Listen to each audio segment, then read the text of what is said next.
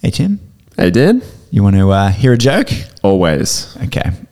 So a man recently sued an airline for losing his luggage. Right.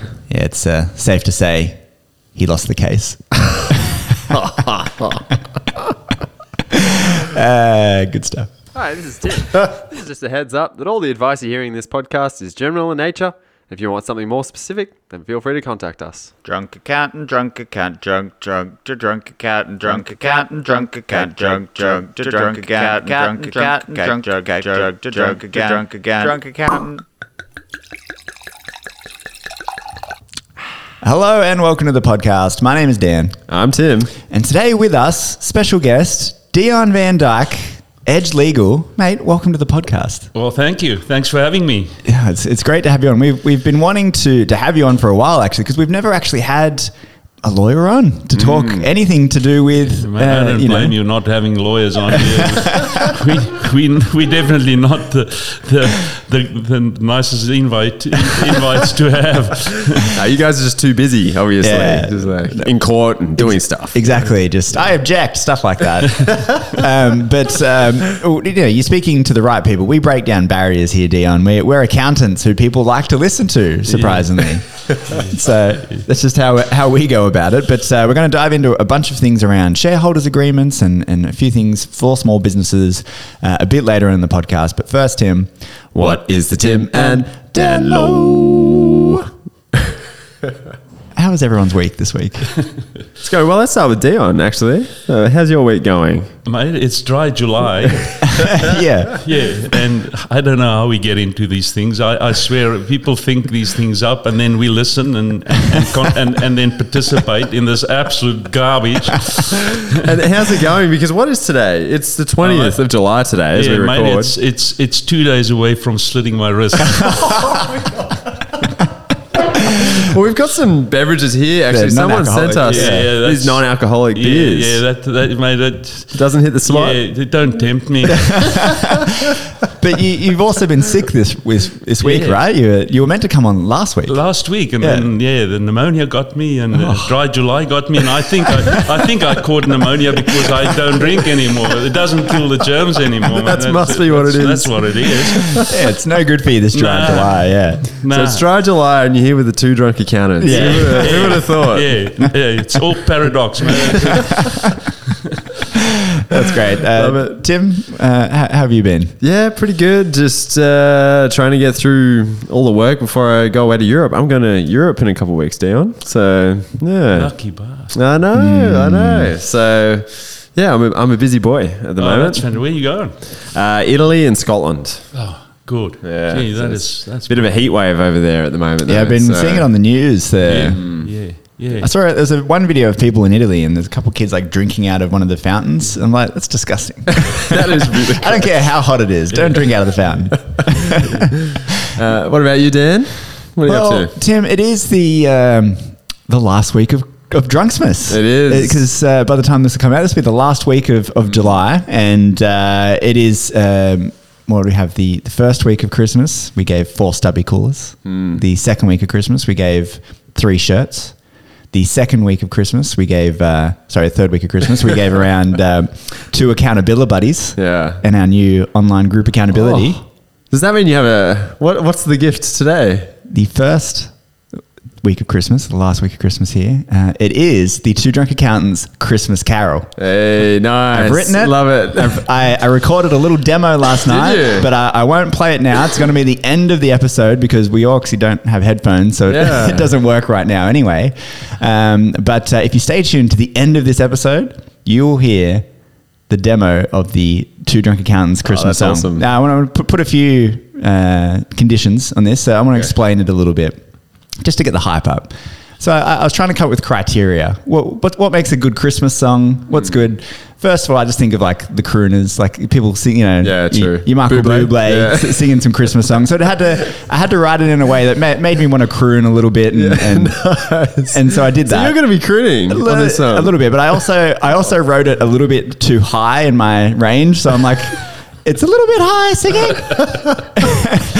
The other thing, Christmas songs are also usually like pretty sorrowful. There's a little bit of sadness to Christmas songs. So I tried to put a little bit of like a little bit of that into it, a little Okay, sprinkle of nice. sadness, just to keep with the theme. All right. And then the last criteria is it has to have a little whimsy to it. It has to be a little bit fun. And so there's a few jokes. It's a cracker. Awesome. It's going to be a hit. This Nutcracker? It's a nutcracker. I like that. Good one. Yeah, good. So stay tuned to the end. I might even record something with you later, Tim, and just play it and get your live reaction to the demo. That's awesome. That is the thing to remember as well. It was recorded on my phone, not through microphone. So the quality is not very good. Both of the writing and the recording. Maybe you can spruce that up a little bit because you've got a week until I've got a this week. episode goes It's true. out, so. It's true. Hey, be careful. You might just become the new human nature. That's right. Human nature. I love it. There's a throwback. I love that. That's Before you know it, you're singing in the vines here in Hunter Valley, and I can imagine now. Yeah. Headlining, Christmas in the Domain. That's right. Two drunk accountants. Human nature. Yeah. That's so good. So that's the last week of Christmas. It's been great, Drunksmas. I've had a good That's time. been good. Great idea, Dan. All right, let's move on, shall we, to the business update. Our business update this week, Tim, is there's a new RBA governor. Yeah. So it's the first female RBA governor as well. Michelle Bullock. Bullock. I think she should be able to stop the bollocks, the bullocks in the RBA. There's also, that's not the only change though. They've implemented a few of the recommendations that we spoke about a couple months ago, which was they're only going to meet 8 times a year now. Yeah. It's going to be 2 different boards doing different things. So it's going to be interesting. Yeah, I don't know. It's going to be interesting to see how this new governor goes about, whether she's trying to be popular or not, or show why she got the job. But she's worked there for 25 years, so if she needs some counselling from lawyers, I would shut my mouth. If I was, just don't tell people what's going to happen in the future. That's because right. No one knows. Stay quiet. Yeah, here's our decision. You'll stay in the job. Yeah, here's the decision and here's why, and that's it. Yeah, yeah, that was silly. That was silly by it was very silly. Philip Lowe. Philip Lowe? Yeah. That's the exiting governor. It's very low of him to do that. Why don't we move? Tim, do you have a tight ass tip this week? Yes, I did have a tight ass tip. What was it? Well, actually, yes, I do. Have you guys shopped at Aldi recently? Yeah, always. This has been Aldi's great. Yeah. It really does save you $20 to $30 per shop. Yeah, and you always walk out with stuff you didn't Yeah, like. that's true as well. And you spend an extra 50. Yeah, You walk in that middle aisle and you walk. I don't know what it is. I didn't go in here expecting to buy a puffer jacket. But I am now. Yeah. So Look at these new Ugg boots. Yeah, I'm an organizer for my cupboard. Great, fantastic. But our local Aldi has actually changed the checkout experience. So I did this too. So my reason I didn't shop at Aldi was just because sometimes you line up for the checkout and it takes you like 10 minutes to bloody get out because people have this full trolley of groceries and you have 5 things. And you're just like, I just want to swipe these and go. That's all I want. And so there's this constant awkward dance of people inviting you to go ahead of them. They're like, oh, what have you got? 2 apples? Yeah, you go first. Yeah. They're just loading up the conveyor belt. Yeah. So anyway, Aldi now has self-checkout. Yep. Oh, wow. Which is amazing. So, I never understood, and I said this from the very first time that Coles or Woolies got self-checkout. I was like, why didn't Aldi do this? Because this seems right up their alley. It's know. like low costs, you Low do it cost, savings. savings. yeah. I never understood. And they've got the best ads. Yeah. I shop there because of the ads. I love it. I can't even say I've seen one of their ads. Oh, it's fantastic. They're great. They do. They have funny ads. They do have, They've got the funniest ads. I mean, that girl on the trolley that goes down the parking lot does the ballet, like the period at the end. I don't remember that one. That's just classic, you know. That's good. I cheap alcohol too, actually. There you go. So you'll be looking forward to that in August. Yeah. 1st of August, I'm in Aldi's. You know. $5 bottle of red, I think. It's not too bad. So I want to add to this because it's been something I've been wanting to speak about on the podcast, but I didn't know the best segment to bring it up in. I was at Coles recently, and I was going through Woolworths. And I was going through the self-checkout, and I don't know if you've noticed that when you put an item, say like a piece of fruit or something, on the checkout, and you got to go to fruit and choose what it is, it now suggests things to you. And it's because it's based on the color of the item. Wow. I've tested this. Wow. You put That's super interesting. green capsicum down and all the green fruit pops up. You put a red capsicum down and all the red fruit and vegetables pop up. That's kind of simple. Like that's really smart. Yeah, that's smart. They're Because watching. how many yellow? Yeah, it's mangoes and bananas. Exactly, yeah. But they're watching. They know everything. It took me That's like just very clever. That a is few really weeks. clever. And I went to Coles to see if they do it, and it doesn't. They don't. And Aldi doesn't either. But at Woolworths, go to Woolworths Bateau Bay, put your item down, and you'll see it tells you. Have you been to the Coles? So let's just keep talking about this because this Yeah. is fascinating. All the checkouts are changing. So Yeah. Aldi's done their thing. Yeah. Woolies is scanning things. Yeah. Coles, their self-checkout is now a conveyor belt of its own. Yeah. Isn't that weird? Yeah. It's insane. The only thing is, I don't know how many. Do they really? There must be people just walking out there. My Right, biggest yeah, mistake, because it's not- there must be some losses there. and- Definitely. But There's- maybe that's probably not as big as the wage costs? bill. You know? Yeah. So- I think the biggest loss they're making is everyone putting through their Pink Lady apples as like a Yeah. Red Delicious. Yeah, That's- just yeah, that's right. Pro Gala. Don't give me ideas now. We all know the green apples are the best ends. So. Yeah, You no. can't tell a lawyer that. Green apples are no good. No, I think what they do is they have one person who's just watching you like a hawk. Yeah. Yeah, there Because- must be on yeah. security or something, Yeah. because that was I was just always Yeah. puzzled. Gee, there must be people Yeah. walking out. But the other thing about Aldi's that I read last week or saw on the TV or something was about they putting all these glass in front of the fresh produce now. Oh. They're going to put all the fresh produce behind like doors, A- like you a will have jam at, thing, or- Why? like the frozen fruits, Really? frozen veggies and things. Yeah. They're going to put that in front, which I think is great for hygienic reasons. Yeah, Yeah. true. All- Because all people those are just kind- like coughing and stuff. That's or right. whatever. You know. Yeah, wow. So I saw that interesting. somewhere about all this. So, That's an so interesting they're really idea. interesting Yeah. things they're doing. You know, A lot of Yeah. development in grocery You stores wouldn't think right it, now. right? Yeah. Like imagine how much effort has gone on at the HQ of Aldi to be like, we've got to change our checkout experience. I love going to a different grocery store. It's like a Woolies in a different location, and it's all like almost the same, but just slightly Yeah. different. It's like you're in a bizarro world. yeah, You're yeah. like, wait, Oh, this is things how are it- slightly wrong here. If you want to experience that, but not like slightly different, Yeah. just go to like Mossman Woolworths. Yeah. So, like, that's Yeah. not slightly No, different. very different, yeah. They have like a whole cheese I don't know if cage. you've ever Yeah. been in Mosman to that fourth village little deli. I think I know the one you're talking about. Yeah, mate, it's not cheap. Yeah, next level. They Yeah. refer to it there as fourth mortgage, but it is just one of the nicest places to go shop. You know, for special types of Yeah. foods and things. You know, and they've got that concept of the grocery store as a boutique little Yeah. shop. You know, That's great. Smart. Fourth mortgage. Go to Fourth mortgage. It's so funny though. It's such a Mossman thing. Yeah. Man. Ah, there you go. Grocery stores. So tight ass tip is Aldi is back on the agenda. If you just want those quick That's a 4 or time-ass 5 tip. things, yeah, you can just self check out. Yep. You don't have to line up behind someone with a full trolley of And then they're stuff. just throwing groceries Yeah, at you. And it's yeah. I kind of enjoy the competition of that, though. It's Yeah, it's a race. yeah.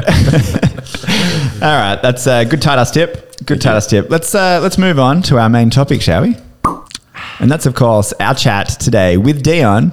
And we're excited to learn a little bit more. We've got a couple topics that we want to cover, but let's start with the original one, which is shareholders agreements. A lot of people ask me, do I need a shareholders agreement? From a small business perspective, I don't think people realize, or small businesses don't realize the real value of a shareholders agreement, because the Corporations Act makes provision by way of the replaceable rules and then constitutions, which is the generic document that you work with. But that is really geared for big business and big corporations and those structures and how that is handled, where the small business is a much more personal thing that needs much more contractual obligations between the parties about how they go, about their business. So I just think that from my perspective as a lawyer and dealing with a lot of litigation, it is the front end. It is the prevention rather than cure to have a good shareholders agreement, because it's nice to have it when things go well, because you've got an inter partes, an agreement between parties that is practical, it works, it addresses the things that partners in a small business really need. We don't need that draconian, Corporations Act and those big constituted and replaceable rules on how things need to be conducted, and really, the big meetings for shareholders and those type of things. So that is where I think it's a really a tool in small business that is underutilized, and it can save a lot of issues. It can solve a lot of issues at the back end when things do go wrong. There's a nice pathway and a clear direction or a blueprint of what should happen when there's disputes and when things are not as good as they should be, or exit strategies for partners that they know this is how it will work. A lot of small businesses have moms and pops in there. They get divorced. What happens with the company?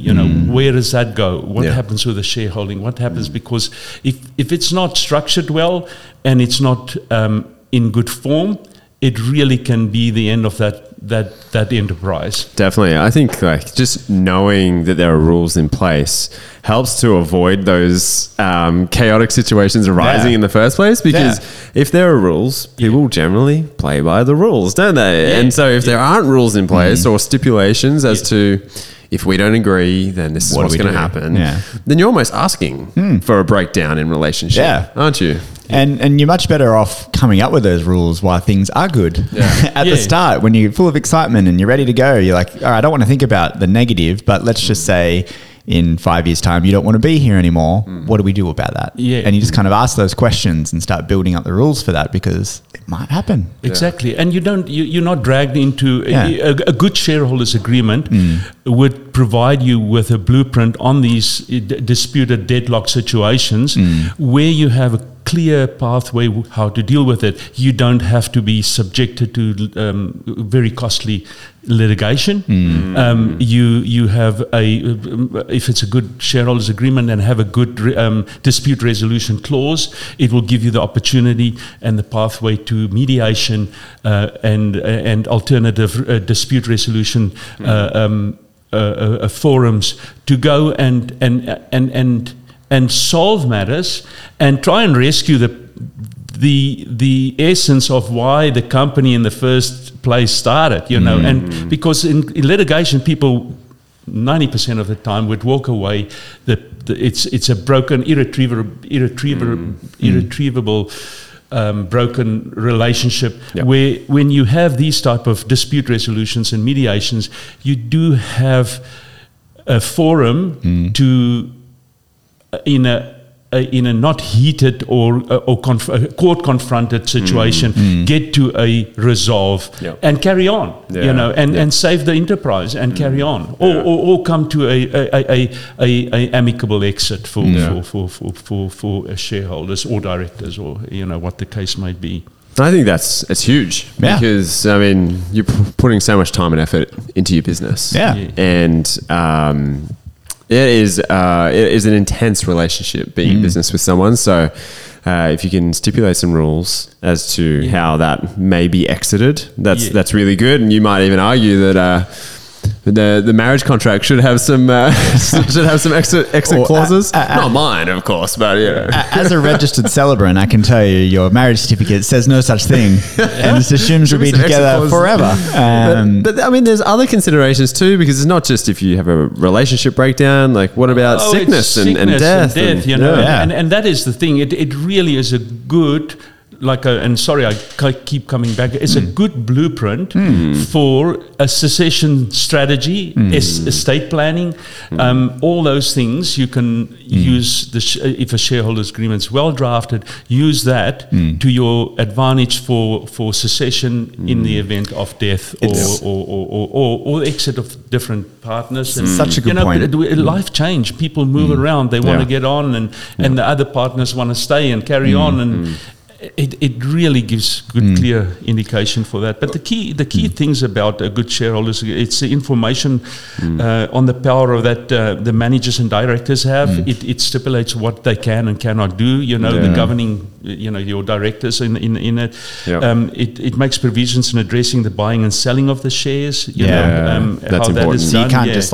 go sell shares to anybody. Like I can't sell my shares in Cat's Accountants to some random person without Tim knowing. Exactly. There's a preemptive right with your partner. If you and Tim tomorrow decide, well, it doesn't work for some reason, there's a blueprint. At least this is how we go. You have an offer. If you meet the offer, you can buy them out, and Bob's your uncle. It's an amicable settlement, and it's really stipulated. And if you can't, then it goes to open market. But you can have all that really to get a good direction of where you want to go. That's awesome.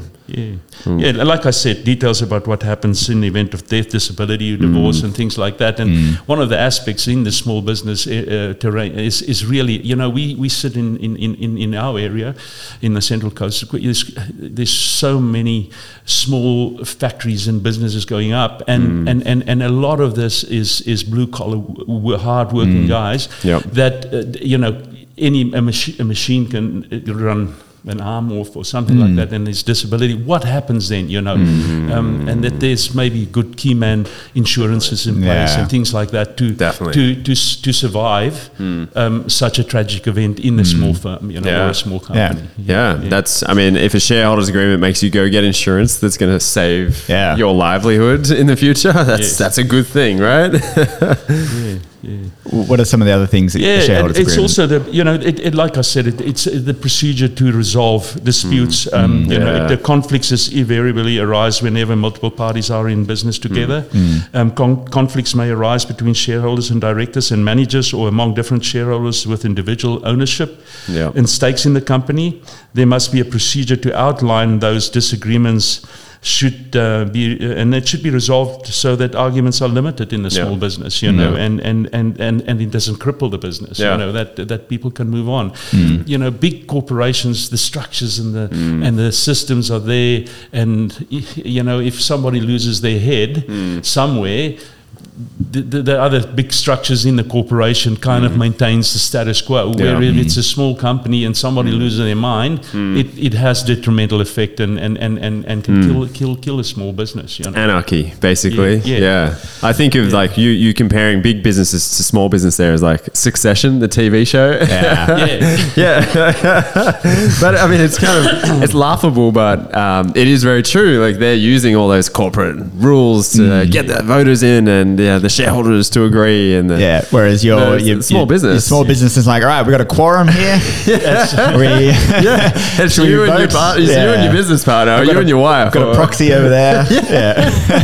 But it also can give rules and restrictions on the company contracts. What can the directors contract with and what cannot. That's important. And for example, there's reserved matters where if one of the directors decide, well, tomorrow I'm going to borrow money from the bank, and I just want to, at least if it's a good shareholders agreement, it will say, well, you just can't on your own. We need a unanimous decision on certain matters, and reserved for example, reserved matters or for that. Big fan of that one. That's very good. Because you could imagine that someone might just exactly what you said, go out one day, just decide, I'm taking out this $1 million loan on this thing, and then the other partner's like, what? We can't afford that. Why are you doing that? Exactly, you know, or it's a mom and pop business, and Pop goes out there and he buys, you know, the nicest Dodge Ram,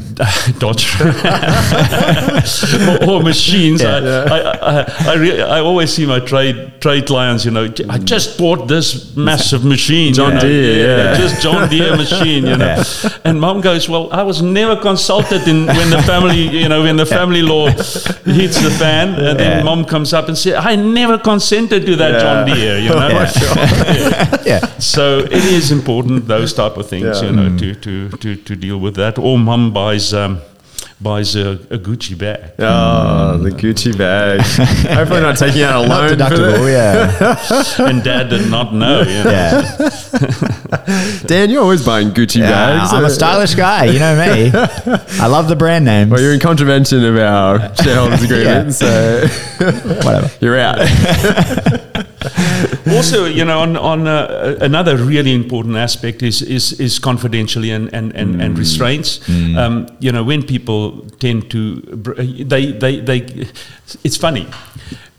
I see this so much in my field. Is people come to me and they say, we're going to incorporate, we want a company. We had a barbecue Sunday. We came up with this brilliant idea and we're going to run with it. And 5 out of 10 times, it is a good idea and it does work out, you know. But there comes a time when one of the partners grow more than the others, and they want to extend that growth, and they're the real workhorse in the company, and the other one is sitting there and that person starts feeling aggrieved and says, well, you know what, I'm going to go on my own and do my own thing. At least this will cap that in a good shareholders agreement will cap that and say, well, you know, for the first year or the first couple of years, you're not going to just open shop right here where we started this business off and things like that. You know, it's very important. At least a bit of protection by way of restraint and confidentiality. You know, sometimes people get in conflict with each other. And one partner starts fighting with the other and goes airing dirty laundry. goes wash some dirty laundry with the opposition, and that regulates that also. You know, so it's interesting to hear you say that you've seen that in practice. That you've seen, you know, the workhorse, for example. And the main thing about this for me is litigation is costly. I mean, it is probably the most stressful thing you can do in life is to litigate, and it's the most costly thing you can do. To have these things up front in place and it's well drafted can save you so much headache, heartache, and unnecessary legal costs. You know, I shouldn't say this as a litigant. I should not promote that. You know, the front end of the business. This doesn't sound good for you, Deon. But no, mate, I think prevention is just so much better than cure. I think everyone thinks when you say, oh, maybe you should get a shareholders agreement, you think, oh, but you know, we get along. There's not going to be an issue. We'll figure it out. But it's also about those accidental things that you mentioned. If someone dies, you're not going to figure it out because they're dead. They just have a surviving family as an example, and now you've got to help them. Exactly. So there's all sorts of things that you need to consider about these things. It's not just about, hey, we might not get along. It's going to be a million different things that this covers. I see it with in my firm with when I do probate work. You know, somebody dies, the spouse is left behind. It's never been involved in the business, don't know where to go. It gets in confrontation with the other partners. It becomes a nightmare for everybody. They don't know what they're doing. They want to get involved, but they can't get involved. They don't understand the workings of the company, and it just becomes such a bad thing. So and those things can be well addressed in a good in a good. But really, everyone should just be grieving rather than fighting over the remains, the remnants. Be surprised how lively people get. When death has knocked on the door. I mean, it is just. I can imagine. It is just amazing how people's attitudes change. You know, when money is involved. I think a perfect example of this. So let's say you own an accounting firm and it's a CPA firm. the shareholders all have to be CPA members. Yeah. So if Tim dies and his shares transfer to Hey, his why am wife I the one Jade, dying in this scenario? because you have a spouse, and the shares transfer to his wife, she can't be a shareholder of this business. That's right. It just can't happen. Right. Yeah. And So how do we deal with that? Yeah. I don't have the money just to awkward. pay it out straight away. Unless you had rules in Exactly. place. Yeah, exactly. Awkward. And that's well captured in your Yeah. agreement. Yeah, which really maps that out and it gives a really good blueprint of this is what's going to happen. So you just gotta think There's of a these preemptive things. right Yeah. of your existing partners that's going to take over. There's going to be a valuation at market value. That's going to pay your spouse out. Yeah. And even a time And frame it's for repayment and all yeah, this kind it's of stuff. clear. Yeah. It prevents disputes. It cuts all that rubbish out. Yeah. You know? Yeah. So everyone just can move on, Yeah. get on with Yeah. things Yeah. because it's hard That's enough right. as it is. Now, I have a really basic question. This is for everyone who's listening out there that might not have a shareholders agreement, but they've been in business for a long time. Is it too late to put one in place now? No, because obviously, like I said in the beginning, you can fall back on the replaceable rules or the company constitution when you incorporate. Normally, you'll get the If constitution. you've gone immediately. through If the you- appropriate sources to set up an entity, Exactly. if you just registered on ASIC, you don't have a constitution. People just Yeah. really go in there and register in corporate companies. Yeah.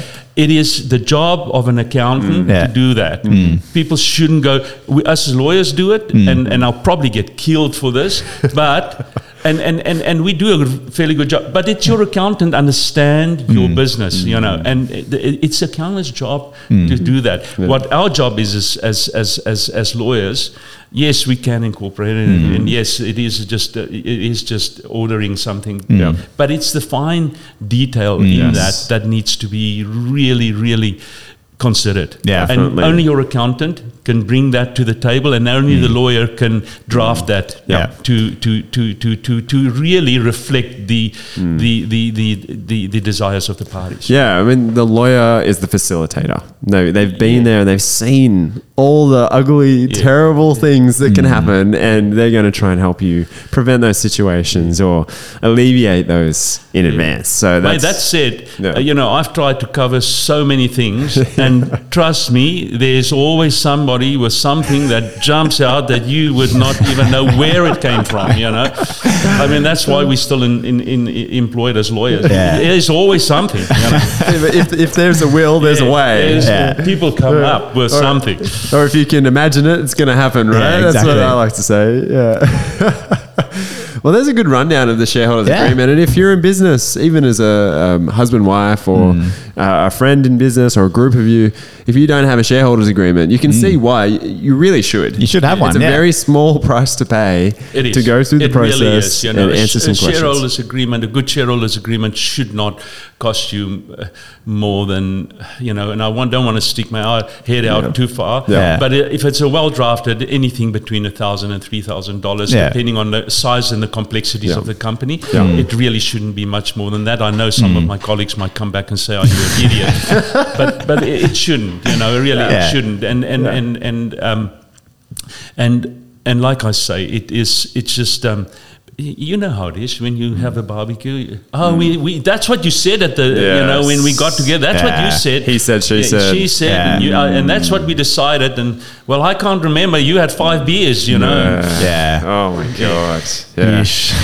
And so That's no, messy. it is just a nice, good, solid blueprint for running a business. love And small companies should have it. Honestly, there shouldn't be a small company without a good shareholders agreement. Yep. And no, you probably can't do your own from an online template because of all the reasons we've just said. It is You're very unique. specific. It needs to Yeah. be tailored to you. Yeah. And it's not just for the lawyer. It really is for the accountant to the accountant's his contribution to this is enormous. You know, it's vital really because you need to understand.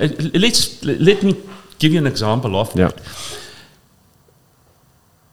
A preemptive right. Okay. You want to exit. Dan wants to buy your shares. If it was not incorporated correctly and how it's going to be dealt with, how do you deal with that situation? How do you deal with that? Now we have something that says the valuation will be done, and or you say, for instance, and sorry, that's where I wanted to go with this, is to say, look, we've been working 20 years together. We've built up this firm together.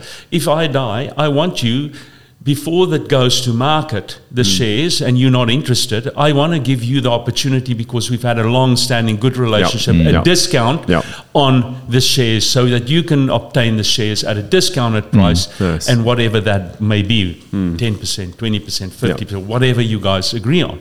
It gives you that opportunities to have that close relationship, intricacies that you can build into the agreement to facilitate that exit.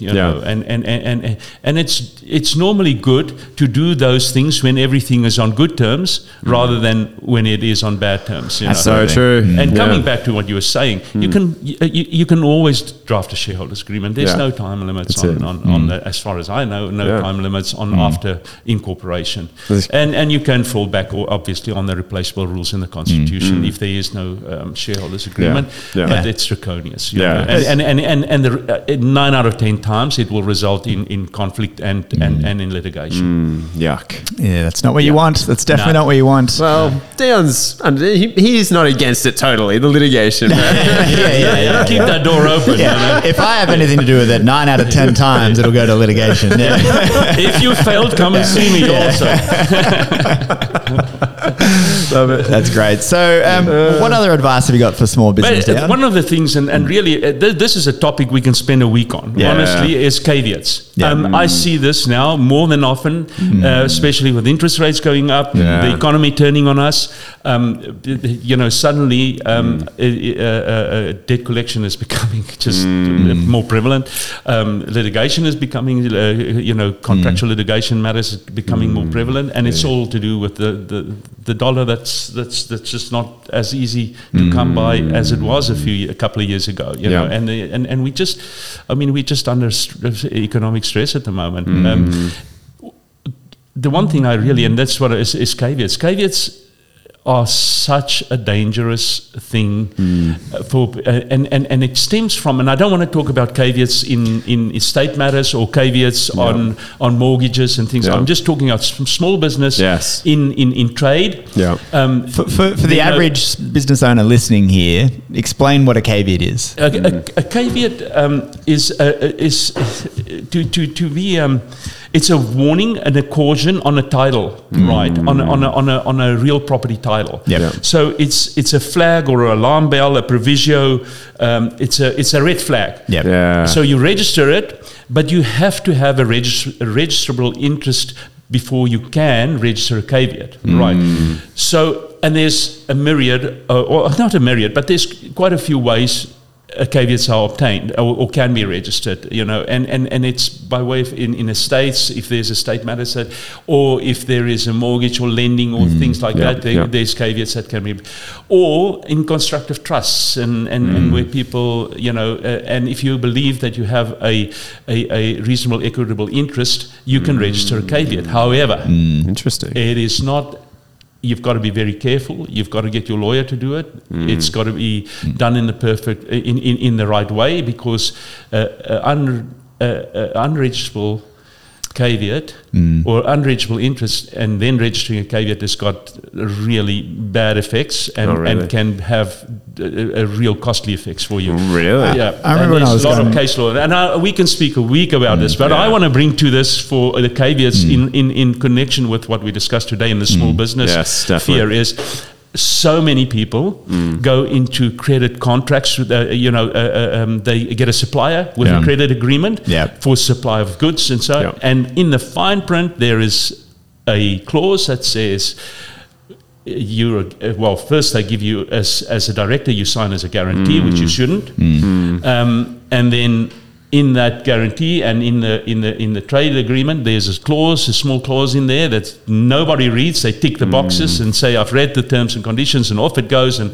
sign the document, and there it goes, and you've got a credit line, and it goes well, and then someday the company starts to buckle, and it's tight, and guess what?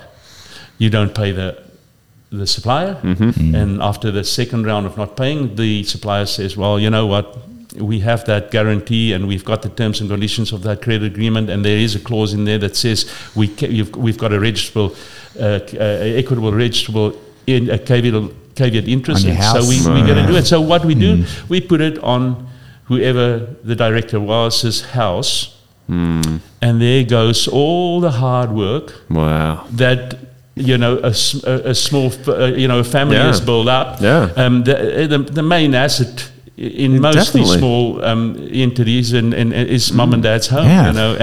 And normally either mum or dad is the director and has signed that Definitely.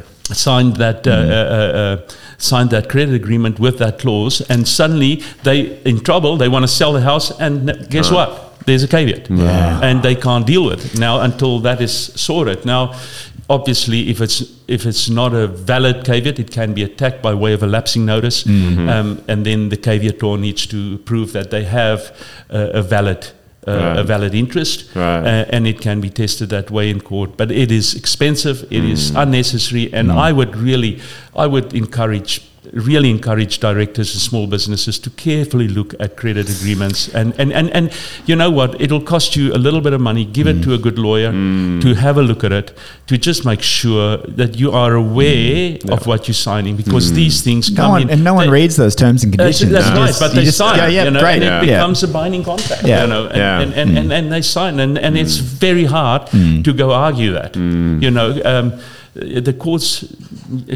courts hear these matters on a daily basis, but they're bound by the laws of contract. Got a story about this when I was buying a house a couple of years ago, and we're going through the process, and on the contract was a bunch of caveats that the guy had against his home because of his business. Wow. And so I had to get the conveyancer to check that when will they be released and all the rest, and went through the process, and it was going to be fine. But it was all these It's supplier frustrating. caveats on his house. It seems like an overreach from the supplier. I get that they want to protect themselves, but at the same case, if that's the only way you can get a supplier account, that really sucks, doesn't it? Yeah, it is, and I think it's. I hope that we've got such a big in Australia. We've got probably one of the best consumer law protection legislation in the world. I honestly, I've worked in several jurisdictions. I've worked in South Africa. I've worked in America, and honestly, Australia's probably have some of the best consumer protection legislation there is. However, if you don't read these things well, it's in there, and it comes and bites you at the most uncomfortable time. When you're most vulnerable, and when you really want to do the right thing, that is it. So we go through, us as lawyers and you as accountants, we go through extensive work with clients to protect assets and to quarantine assets, and try and get them out of your hands and protected, especially family homes and that type of thing. So we go to the great extent to do that, and then you sign a as a director of the company, a supplier agreement, and you tick all the boxes, and you don't read this thing because it's 2 or 3 pages long. So nobody reads these things, and then by the end of the day, when after the few letters they've sent you and you haven't paid, well, suddenly you go to sell your house to pay these accounts, and you realize, well, you can't pay it until I fix this up. What power do you have? What options do you have if you're signing up to, say, with a supplier, and they've got in their terms and conditions that they're putting a caveat on your house or a director's, whatever? Yeah. I'm sure that there's a power imbalance there where you can say, I don't want to sign that, and they're like, well, you're not getting a credit well, line. that's right. You go to Bunnings and get a trade account, they're going to say sign this guarantee, and if you don't sign it, go find somebody else. So it is a bit unfair. I think it's grossly unfair, and it is something I think the consumer legislation should consider, and to say, look, this maybe look at it a bit more. But I think you're entitled to say, look, I'm not comfortable with this, and maybe do go look somewhere else. Bunnings is not only the, well, I don't want to bag Bunnings here, but I mean, all big corporations like Bunnings or let's call it all Mitre 10 or your friendly handyman or whoever.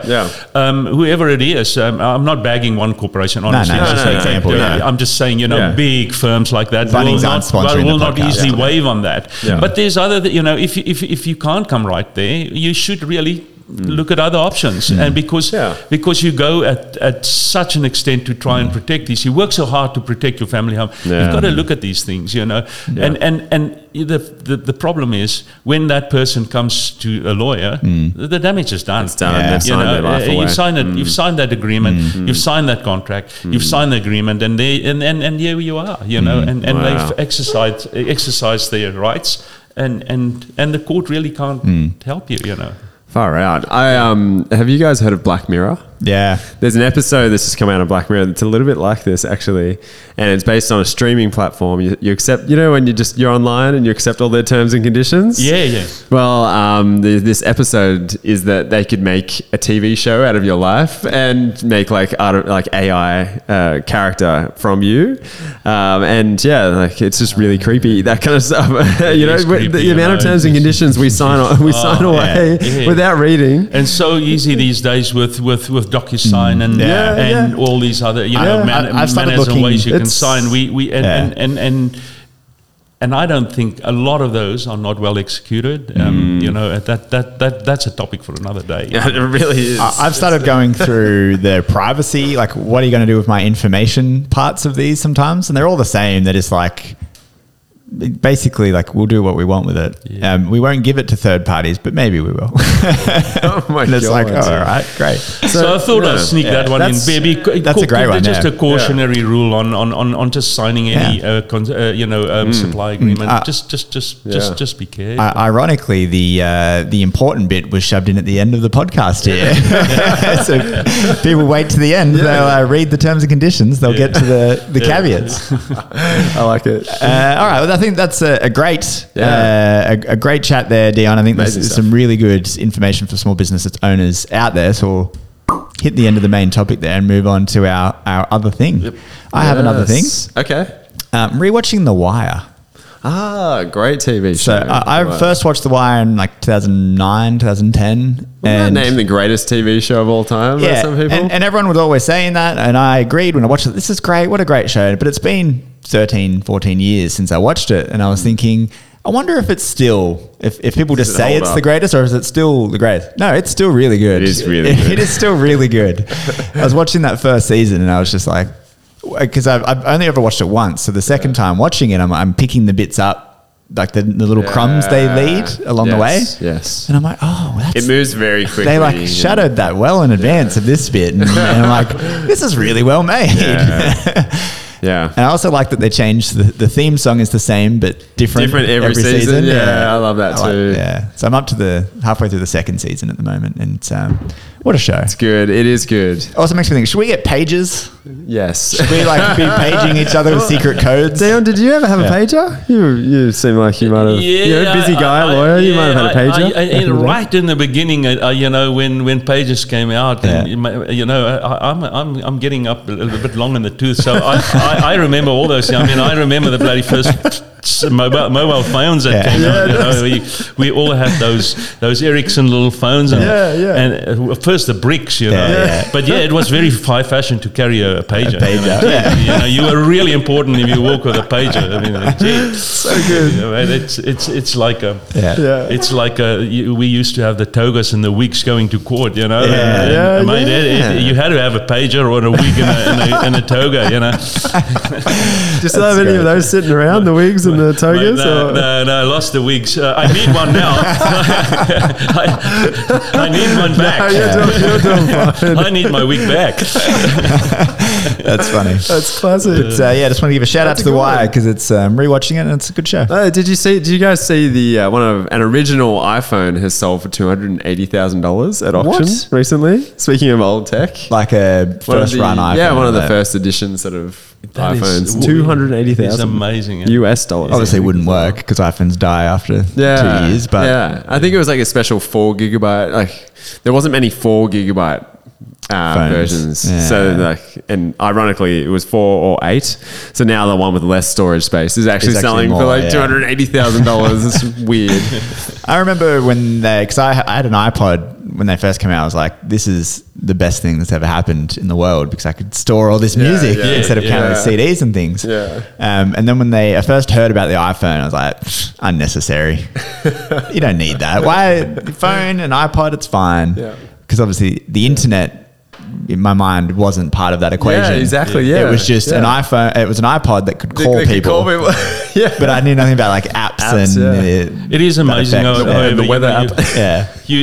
I mean, our lives without these things are just. Yeah. It's amazing. I mean, from listening to music, entertainment to communication, work. Yeah. It is, and it's all in your hand. Yeah. It's mind-boggling. If you asked me this 30, 40 years ago, I would have said you are plumb nuts. Yeah. And I think we stand really on the verge of much more than this. Yeah. I really think that we're probably going to enter into this AI phase, which is really a different thing. That's a phenomenon on its own. Yeah. It certainly is. Let alone the legal ramifications of all that as well. It is going to open up so many. People are saying, "Oh, our work is going to be taken by this." I don't know. In my fraternity, I think it's just going to open so much doors. There's going to be a lot of work. Yeah. No, if there's youngsters in uni now, get on top of this. AI, because, Go into that AI is law. where the future will Yeah. be for you're legal, right. Yeah. legal fraternity. Yeah.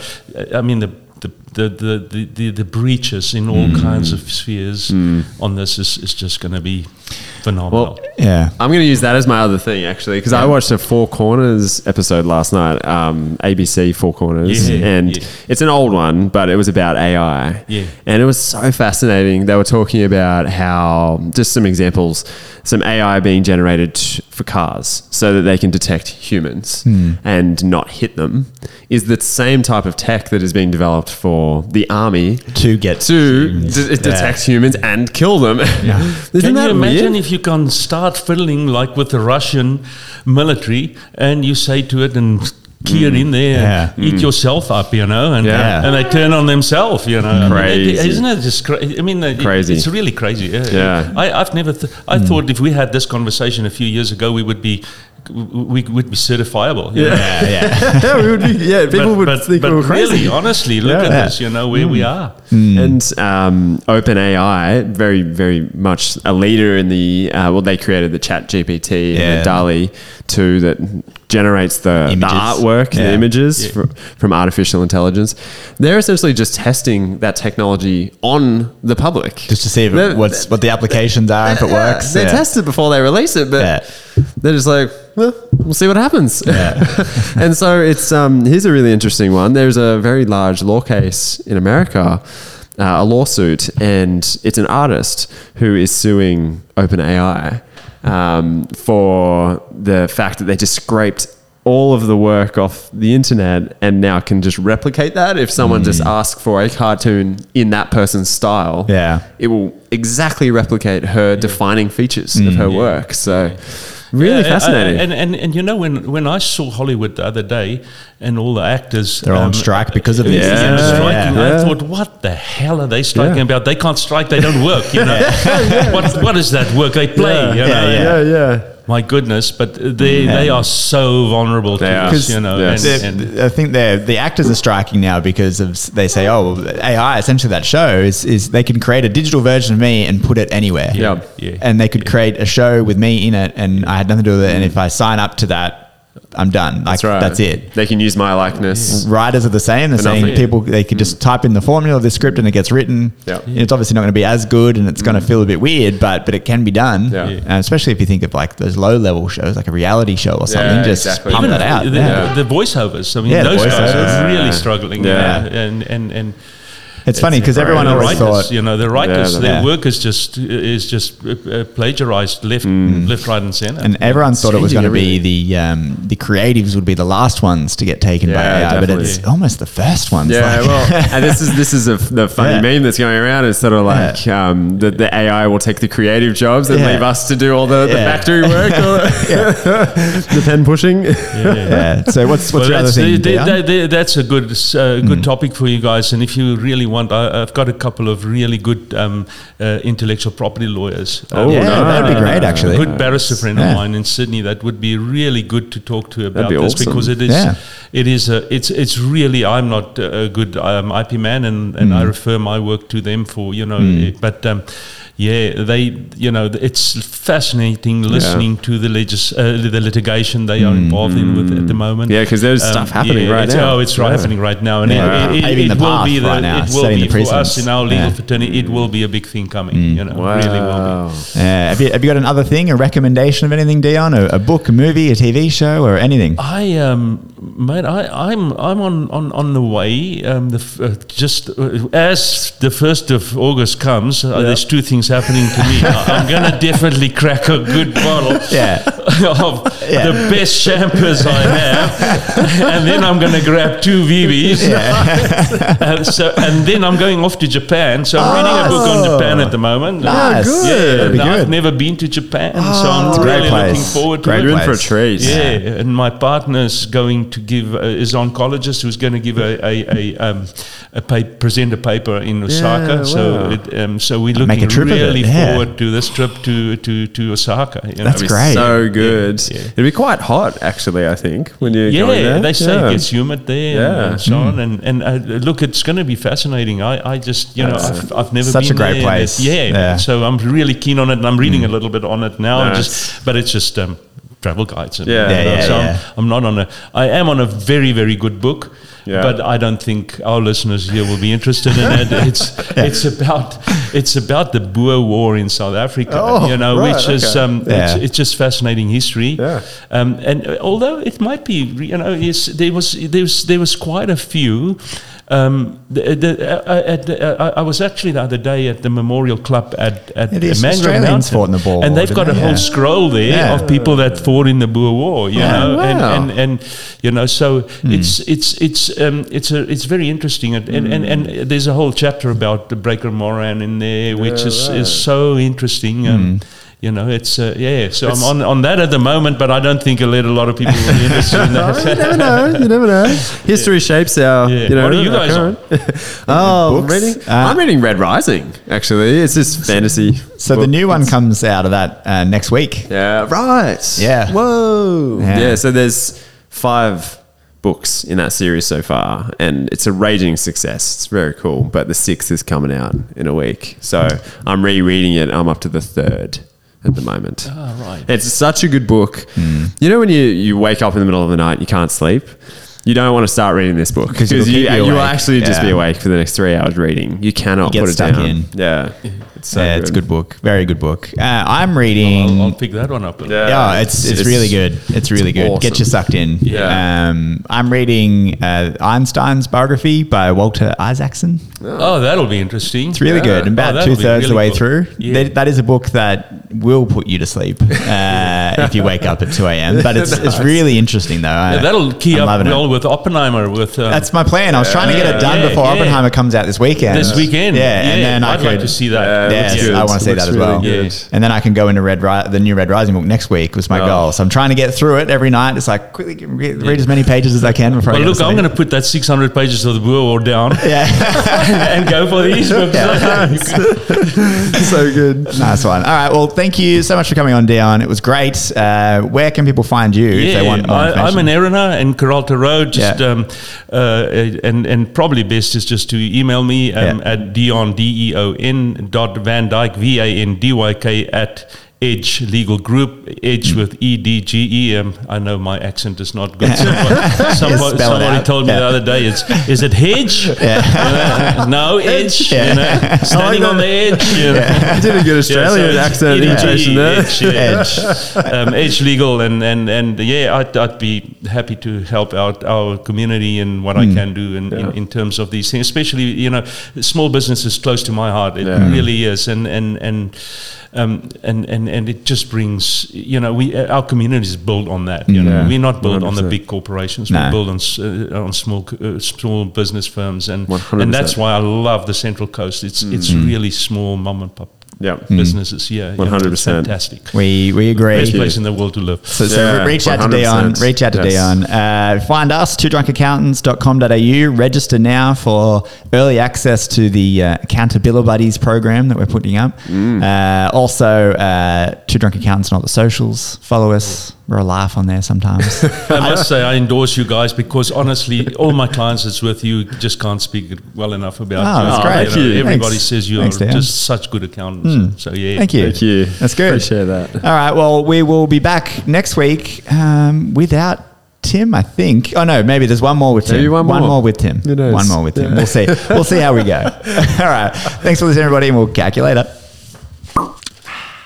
So Tim, it's time to release the Two Drunk Accountants Christmas Carol. Very exciting. This now, a few criteria that I've mentioned earlier in this episode, but I'd like to refresh your memory because we're listening to this, to be completely honest to the audience, this is like a week later that we're recording this.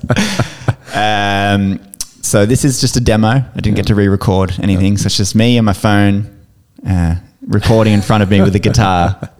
The criteria was Christmas songs. The best ones are like the crooners, right? So I'm trying to croon a little bit during it. So good. Needed to be a little bit whimsical. Yes. Needed to be Two Drunk Accountants themed, right? So there's a few in-jokes listed in there. Now, did you write the lyrics or did you get AI to help you? I wrote the lyrics. Okay, that's impressive. You can tell I wrote them. hold your praise. Maybe you should have said hold your praise, AI. In fact, I ran out of time, so the third verse is a trumpet solo, which I play with just sounds from my mouth. Oh my god! That's how a lot of lyrics start out, though. Yeah, just like Red Hot Chili Peppers. Yeah.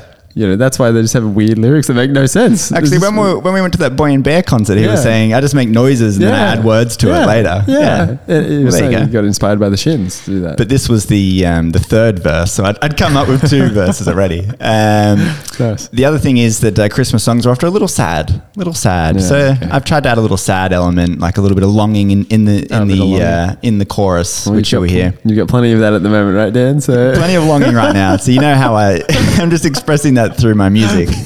The last thing was that I did write it slightly out of my own range for some stupid reason.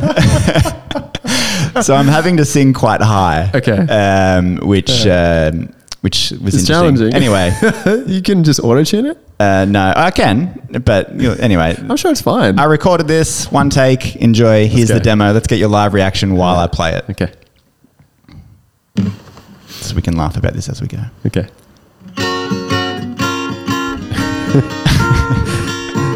Sounds a little bit like Jingle Bell Rock. It does. That's what it's ripping off.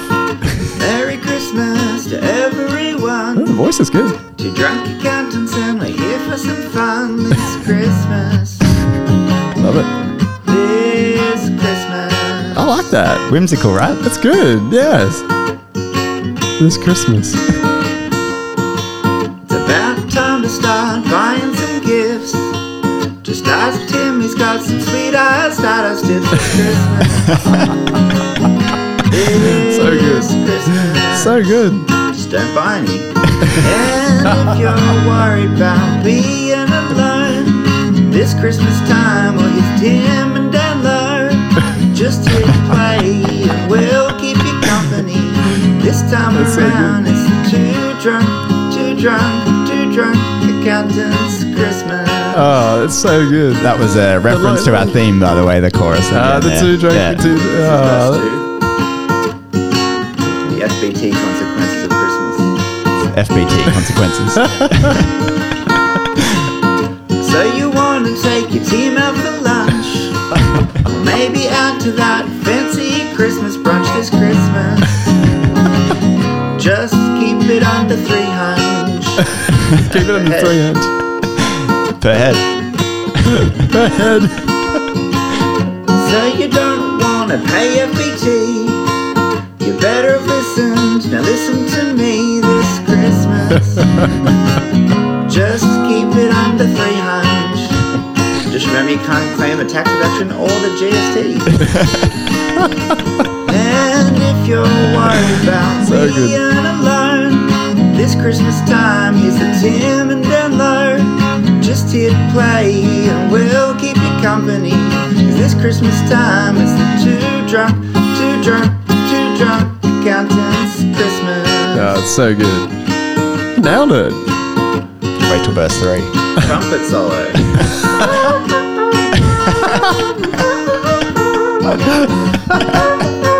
Trumpet solo. Oh my god. And if you're worried about being alone, don't you fret, here's the Tim and Dan Low. Just hit play and we'll keep you company. 'Cause this Christmas time is the two drunk accountants Christmas. Oh, that is so good. I can see the film clip already. I think it's a big hit. I can It's a big hit. visualize.